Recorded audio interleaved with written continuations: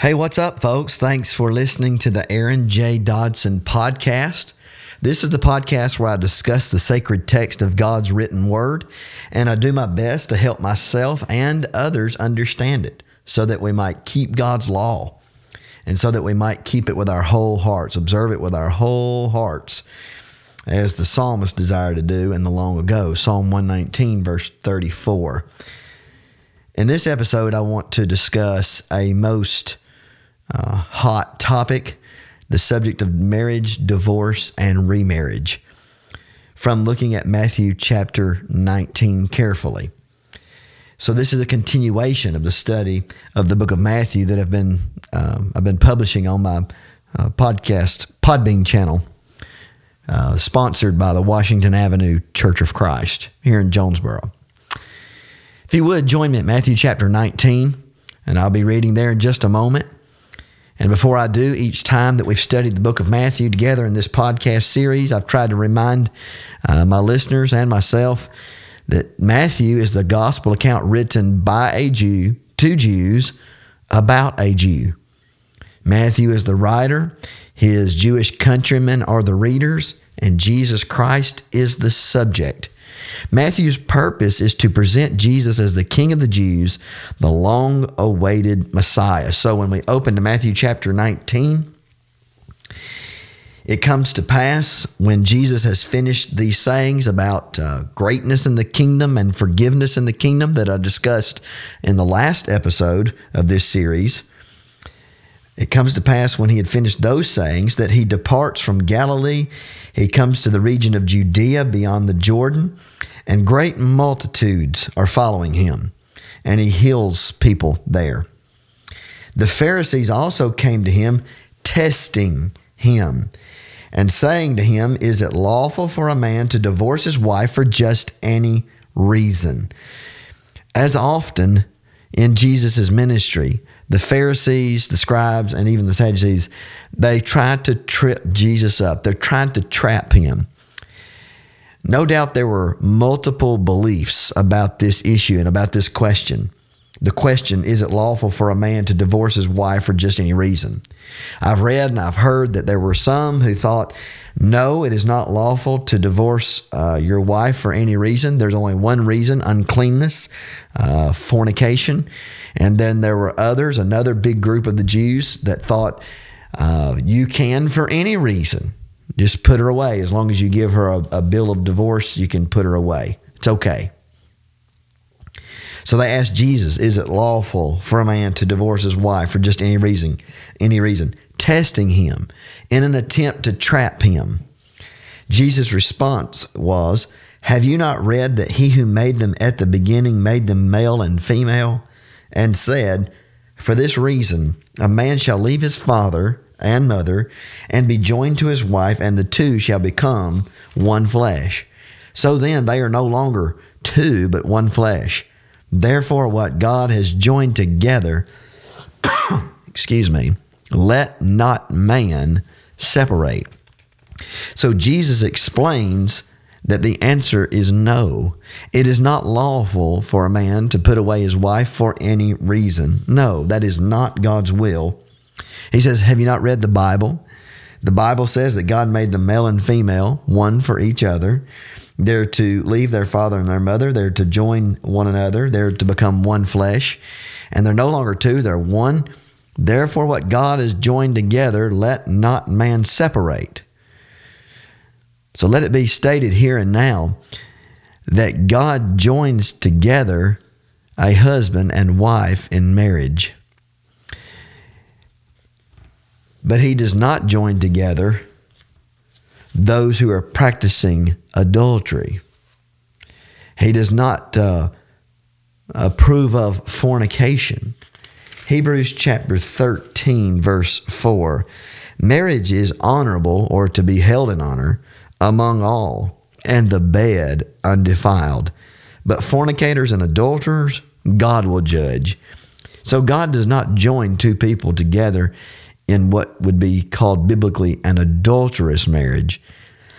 And I'll talk more about this in just a moment.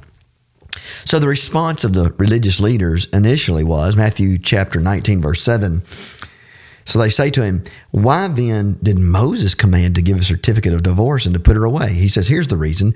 Moses, because of the hardness of your hearts, permitted you to divorce your wives. But there was a problem with that. From the beginning, it was not so. That was not God's desire, nor his design, nor his will from the beginning. Jesus says, and I say to you. So he speaks of one as one with authority, the authority of God. And I say to you, whoever divorces his wife except for fornication and marries another commits adultery. And whoever marries her who is divorced commits adultery. His disciples said to him, if such is the case of the man with his wife, it is better not to marry. But he said to them, all cannot accept this saying, but only those to whom it has been given. For there are eunuchs who were born thus from their mother's womb, and there are eunuchs who were made eunuchs by men, and there are eunuchs who have made themselves eunuchs for the kingdom of heaven's sake. He who is able to accept it, let him accept it. So you may have noticed, because you listen to me often, that I supplemented the word fornication in Matthew 19:9. My beloved New King James Version, this is, in my opinion, probably its biggest weakness. It renders the Greek word porneia as sexual immorality, but the Greek word porneia is translated correctly as fornication. And there is a difference between sexual immorality and fornication, though they are closely related. It is sexually immoral to desire a woman that's not your spouse. To watch pornography is sexually immoral, but that is not fornication. Fornication is a physical act between two people that do not have the right to be together. It could be defined, a word study of porneia would give you this idea. Fornication, porneia, is what a person does with a harlot. Okay? So it's physical sexual interaction with sexual organs. I know I'm being very specific, but we've got to be specific because Jesus was specific. He used a word that meant fornication. It means what you do with a harlot. It's not something you merely see or look at. It's something that you do with your body and with at least one sexual organ. Jesus says, Matthew 19:9, and I say to you, whoever divorces his wife except for fornication. And in the New King James Version, if you have a center column reference or footnote, my footnote says fornication on Matthew 19:9. That's just interesting. I'm only saying that if you recall that I use the New King James Version or you use it and you've wondered about it. So Jesus says, look, I say to you, whoever divorces his wife except for fornication and marries another commits adultery. Notice he didn't say, if you divorce your wife, you've committed adultery. He said, if you divorce your wife except for this reason, this one reason, and marry another. So adultery is not experienced, adultery has not been practiced until a person remarries for any reason besides the one exception, the one reason, fornication. And whoever marries her who is divorced, who is so put away, commits adultery. That's not very complicated at all. But there are many false ideas that abound about the matter of marriage, divorce, and remarriage. What it takes to understand this is an honest heart, a willingness to accept and to apply what it teaches. All marriages are either joined by God or they are not joined by God. And if you're wondering, well, what marriages would be the ones joined by God and the ones that are not? Well, let's start with the ones that are not. The ones that are not joined by God are the ones that are sinful in His sight. God does not approve of adulterous marriages because He just said in Matthew 19:9, if you divorce your spouse except for this one reason and you marry somebody else, you're committing adultery. So God did not join that. You may have a piece of paper from the government, from the state, from the county, from whoever that says two people are married.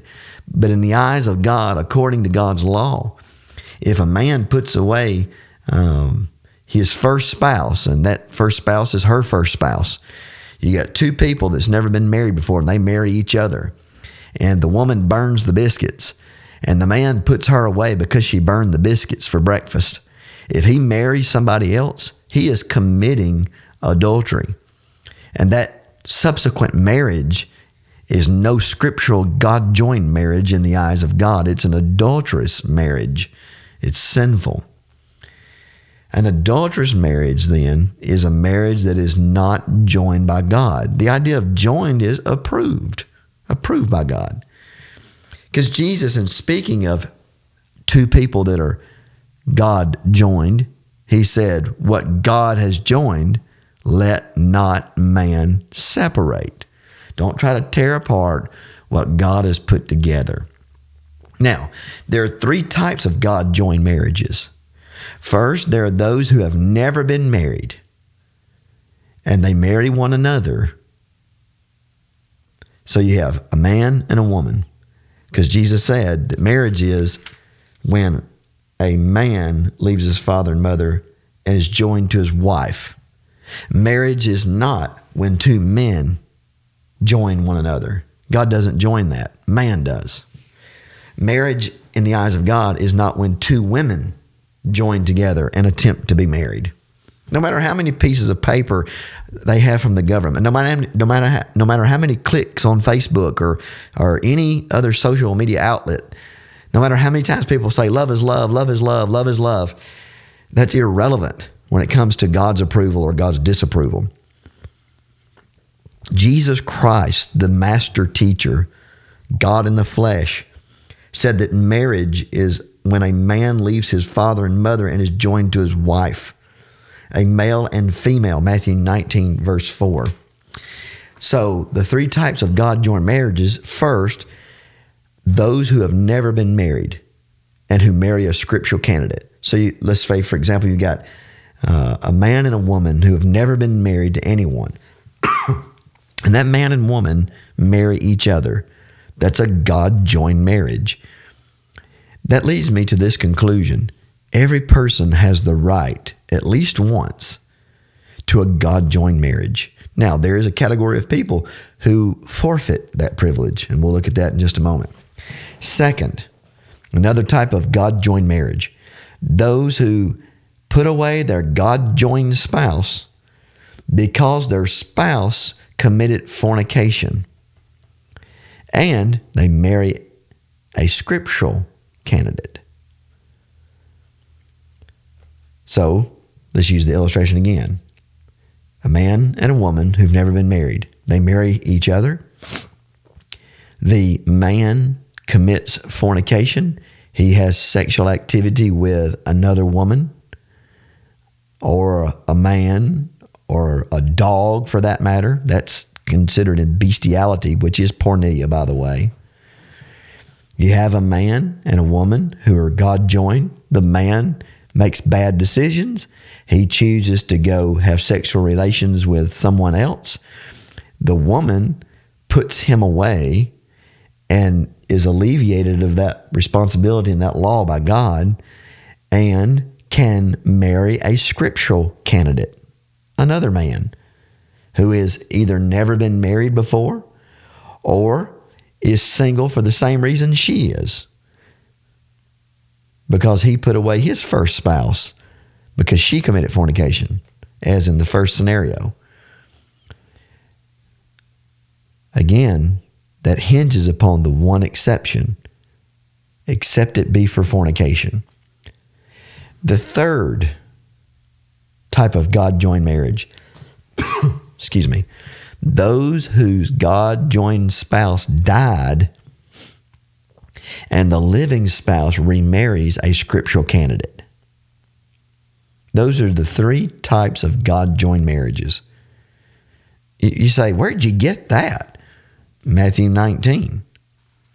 When Jesus says, what God has joined together, let not man separate, he's speaking of two people that have the right in the eyes of God to be married to each other, because God does not marry adulterers.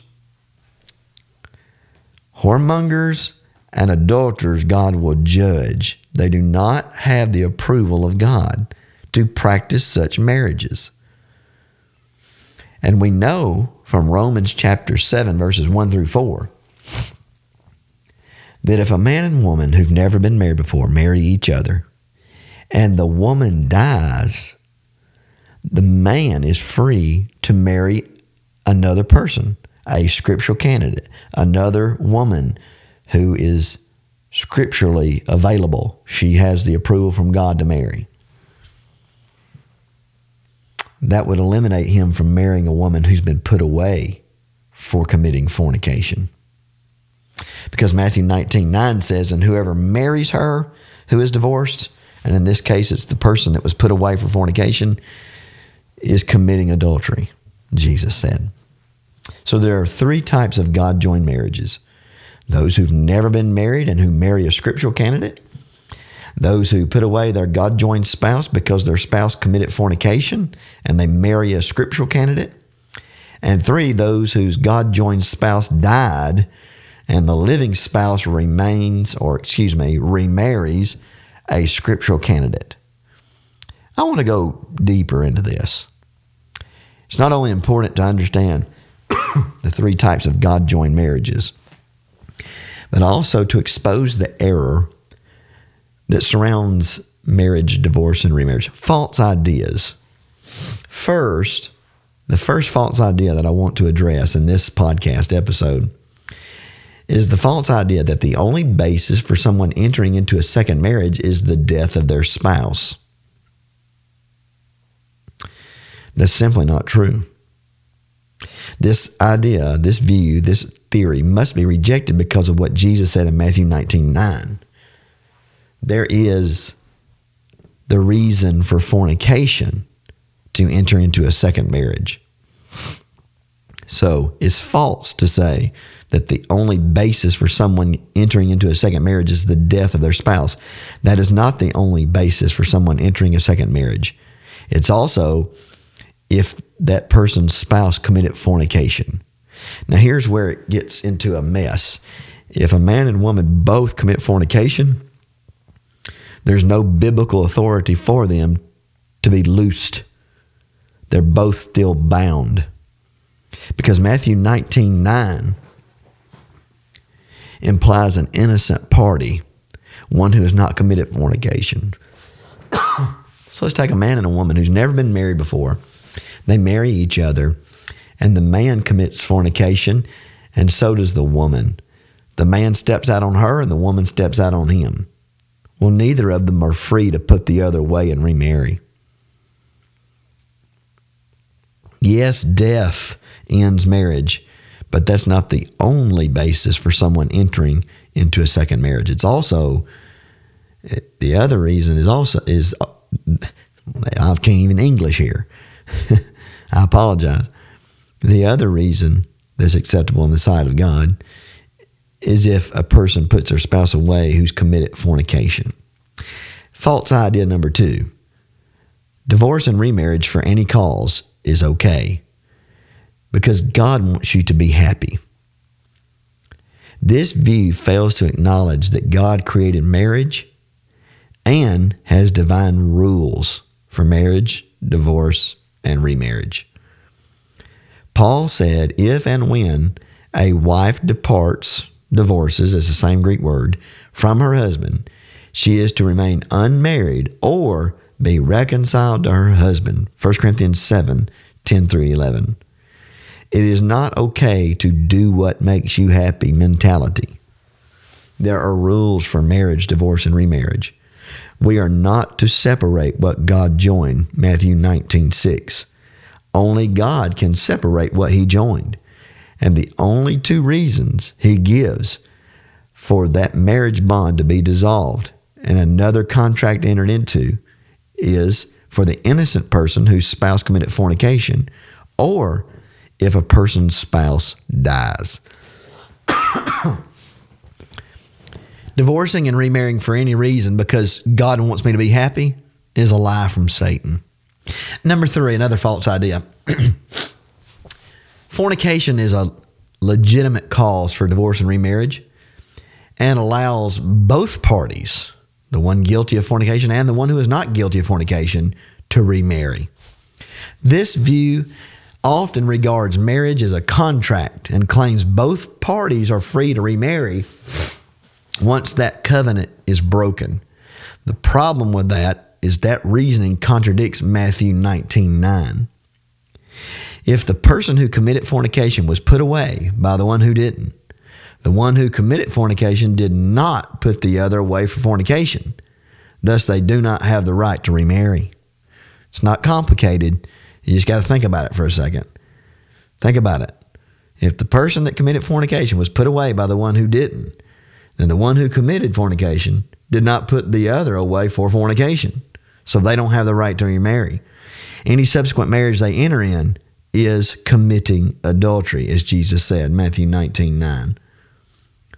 Number 4, the fourth false idea I want to address. If a spouse is forsaken by his or her mate, he or she has the right to divorce and remarry, based on the idea of Paul's words, not under bondage. 1 Corinthians 7, verse 15. This is one that is touted by many members of the Church of Christ, and it's wrong, wrong, wrong. Let's look at 1 Corinthians 7, verse 15, and we'll begin with verse 10. Now to the married I command, yet not I, but the Lord. A wife is not to depart from her husband, but even if she does depart, let her remain unmarried or be reconciled to her husband. And a husband is not to divorce his wife, but to the rest I, not the Lord, say, if any brother has a wife who does not believe, and she is willing to live with him, let him not divorce her. And a woman who has a husband who does not believe, if he is willing to live with her, let her not divorce him. For the unbelieving husband is sanctified by the wife, and the unbelieving wife is sanctified by the husband. Otherwise your children would be unclean, but now they are holy. But if the unbeliever departs, let him depart. A brother or sister is not under bondage in such cases, but God has called us to peace. For how do you know, O wife, whether you will save your husband? Or how do you know, O husband, whether you will save your wife?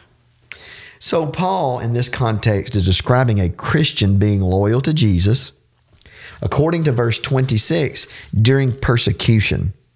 I suppose, therefore, that this is good because of the present distress, that it is good for a man to remain as he is. Are you bound to a wife? Don't seek to be loosed. Are you loosed from a wife? Don't seek a wife, etc. Paul is describing a situation where a Christian is being loyal to Christ during hardship, and a non-believer, a non-Christian spouse, demands divorce, demands to leave. And so the unbeliever's idea, his position or her position is, leave the Lord and leave this persecution. Excuse me. The phrase not under bondage is actually expressed in the negative perfect tense in the Greek text. And it describes something that was never true. Now, here's the way a lot of people look at this. They think that not under bondage describes the marriage bond. You're not under bondage. You're not bound to be married to them. That's what a lot of people say it is. If not under bondage describes the marriage bond, then Paul is saying they were never married, because the Greek text is describing something that was never true. It's a negated perfect tense.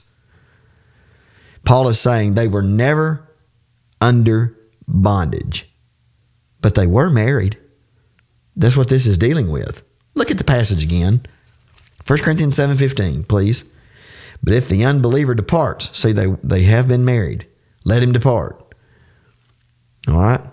So these are two people that are married, but then one is demanding to leave. You see, marriage in Scripture is never spoken of as bondage.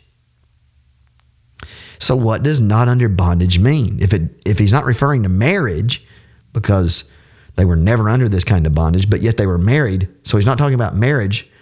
They are married. They have been married. One seeks to not be married now. What does not under bondage mean? It means that a Christian has never been under obligation to surrender. Never been under obligation to surrender his or her commitment to God for the sake of maintaining that marriage. So if a man and a woman who've never been married before marry one another, one is a Christian, one is not.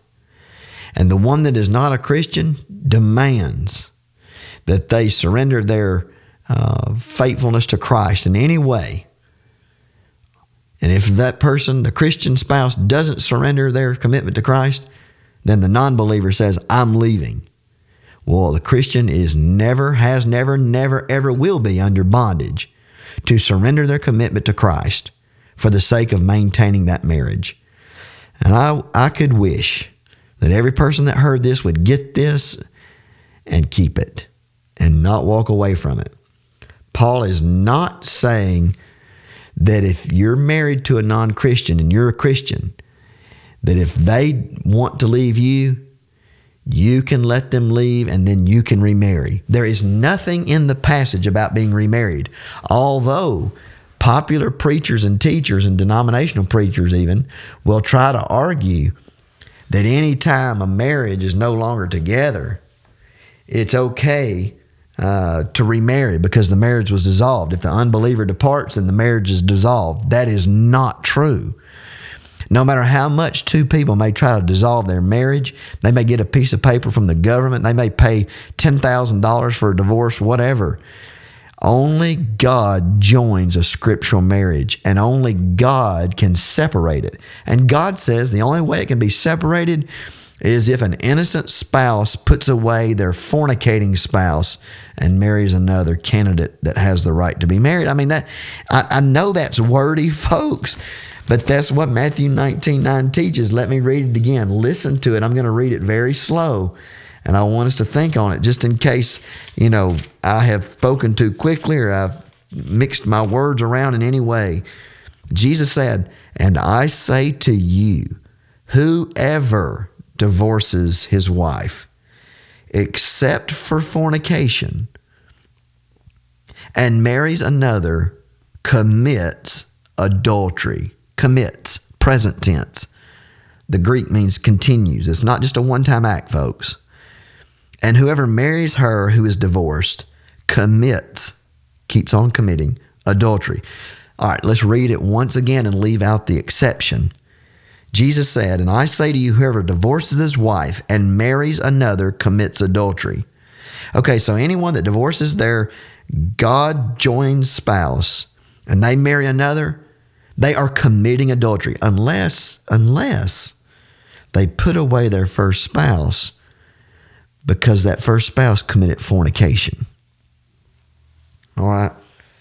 1 Corinthians 7, verse 15 does not alter Matthew 19 in any shape, form, or fashion. Paul's not coming along and saying, except for this one reason and another reason, if your non-Christian spouse abandons you, then you can remarry. No, he didn't say that. Listen, if that non-Christian spouse abandons you and commits fornication, you're free to put them away. God will release you and you can be remarried. Yeah. But not under bondage language is not speaking about marriage. It's not saying that if your spouse is not a Christian, you can divorce them and remarry because you're not bound to that marriage anymore. That is not the case. That is not what he's speaking about. He's saying a Christian is never, under obligation to surrender their commitment to Christ for the sake of keeping their marriage. Let's read it one more time. 1 Corinthians 7, verse 15. "But if the unbeliever departs, let him depart. A brother or sister is not under bondage in such cases." What? They're not required to maintain that marriage. They can't if the other demands to depart, the unbeliever. But God has called us to peace. So, dear brother, dear sister in Christ, if your non-believing, your non-Christian spouse has abandoned you, you do not have to reconcile with them to go to heaven. You're to be at peace. You're not in bondage. You're not in obligation to keep that marriage in order to go to heaven. But you are taught to remain celibate, to not remarry unless that non-believing spouse commits fornication. If they commit fornication, then you are loosed. You can put them away and marry another. That's number 4 on the misconceptions. Let's consider a couple more quickly. Number 5, false idea. Some think what the Bible says about marriage, divorce, and remarriage only applies to Christians. So, to people that are not Christians, they've never been baptized into Christ for the remission of sins, they can divorce and remarry 100 times. But once they become a Christian, then and only then does this rule of Matthew 19:9 apply to them. That is not true. Jesus' statement, number 1, was made before the new covenant. Number 2, it continues into the new covenant because his teachings were for the new covenant. Matthew 28:20. Teach whatever he taught, the new covenant. But furthermore, Jesus' words were spoken, whoever. He didn't say believer or non-believer. He said whoever. That's a broad word. The idea that Matthew 19:9, I'm going to be more specific. The idea that Matthew 19:9 only applies to a Christian, this idea contradicts how some of the Corinthians were adulterers prior to becoming Christians. 1 Corinthians 6:9 through 11. How were they adulterers? Let's just consider that. 1 Corinthians 6:9 through 11. Do you not know that the unrighteous will not inherit the kingdom of God? Do not be deceived, neither fornicators, nor idolaters, nor adulterers. These are people who have entered into an ungodly marriage, a marriage that is not God-joined. They're committing adultery. These will not inherit the kingdom of God, verse 10. How are they adulterers if the rule that God preaches through Matthew 19:9 does not apply to them until they become a Christian? Because this passage says, such were some of you, but you were washed, you were sanctified, you were justified in the name of the Lord Jesus. He's speaking of the sins they committed before becoming a Christian. Well, if the rules of marriage, divorce, and remarriage do not apply to them because they're not Christians yet, then they weren't adulterers. They weren't committing sin of adultery, but they were. If what Jesus said in Matthew 19:9 only applies to Christians, how were the Corinthians guilty of such sin prior to becoming Christians? The answer is, again, Matthew 19:9, whoever. And then Luke 16:18, Luke's account says, everyone who does this. That demonstrates God's law about marriage, divorce, and remarriage apply to all people. Doesn't matter if you're a Buddhist, a Muslim, if you're black, white, short, tall, believer, non-believer, whatever. All those things are irrelevant as it pertains to God's law applying to you. This standard applies to all people. The last idea, and this is very common, that I'm going to address, this is technically number 6, false idea. The false idea is baptism washes away all sins associated with marriage and divorce, so those who have violated what the Bible says about the subject can stay married to their current partner with God's approval. The answer is, when a penitent believer is baptized for the forgiveness of sins in the name of Christ, their sins are washed away. Acts 2:38, Acts 22:16. But what is not true is that baptism changes something that's sinful into something that's godly. Baptism does not do that. Baptism does not change a sinful behavior, a sinful lifestyle, a sinful action into a godly action, a godly behavior, a godly state. Behavior that is called sinful prior to being baptized, like adultery, fornication, lying, murder, etc. That behavior, all of those, every wicked behavior, continues to be sinful after baptism and forgiveness. Repentance requires that we change our mind. We acknowledge that our life and our behavior is wrong. And as Paul preached, Acts 26:20, we must not only repent and turn to God, be baptized, but we're to do works befitting repentance. That's Acts 26:20.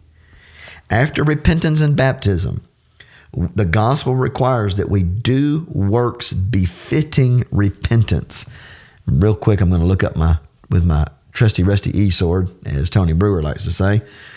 Acts 26:20, and I want to read this passage for you in this interesting version called the International Standard Version. Not the NIV, the International Standard Version.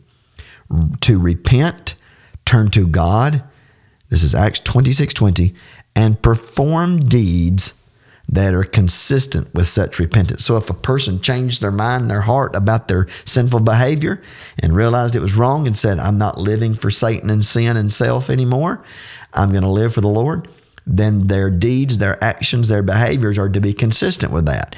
That means we must cease practicing sin. We cannot continue in sin that grace may abound. Romans 6:1-2. We're to reckon ourselves dead to sin and alive to God. Romans 6:11. We're to not let sin reign in our mortal body. Romans 6:12. All right. Truly repentance and works befitting repentance requires that we cease this sinful behavior. And that includes unscriptural marriages.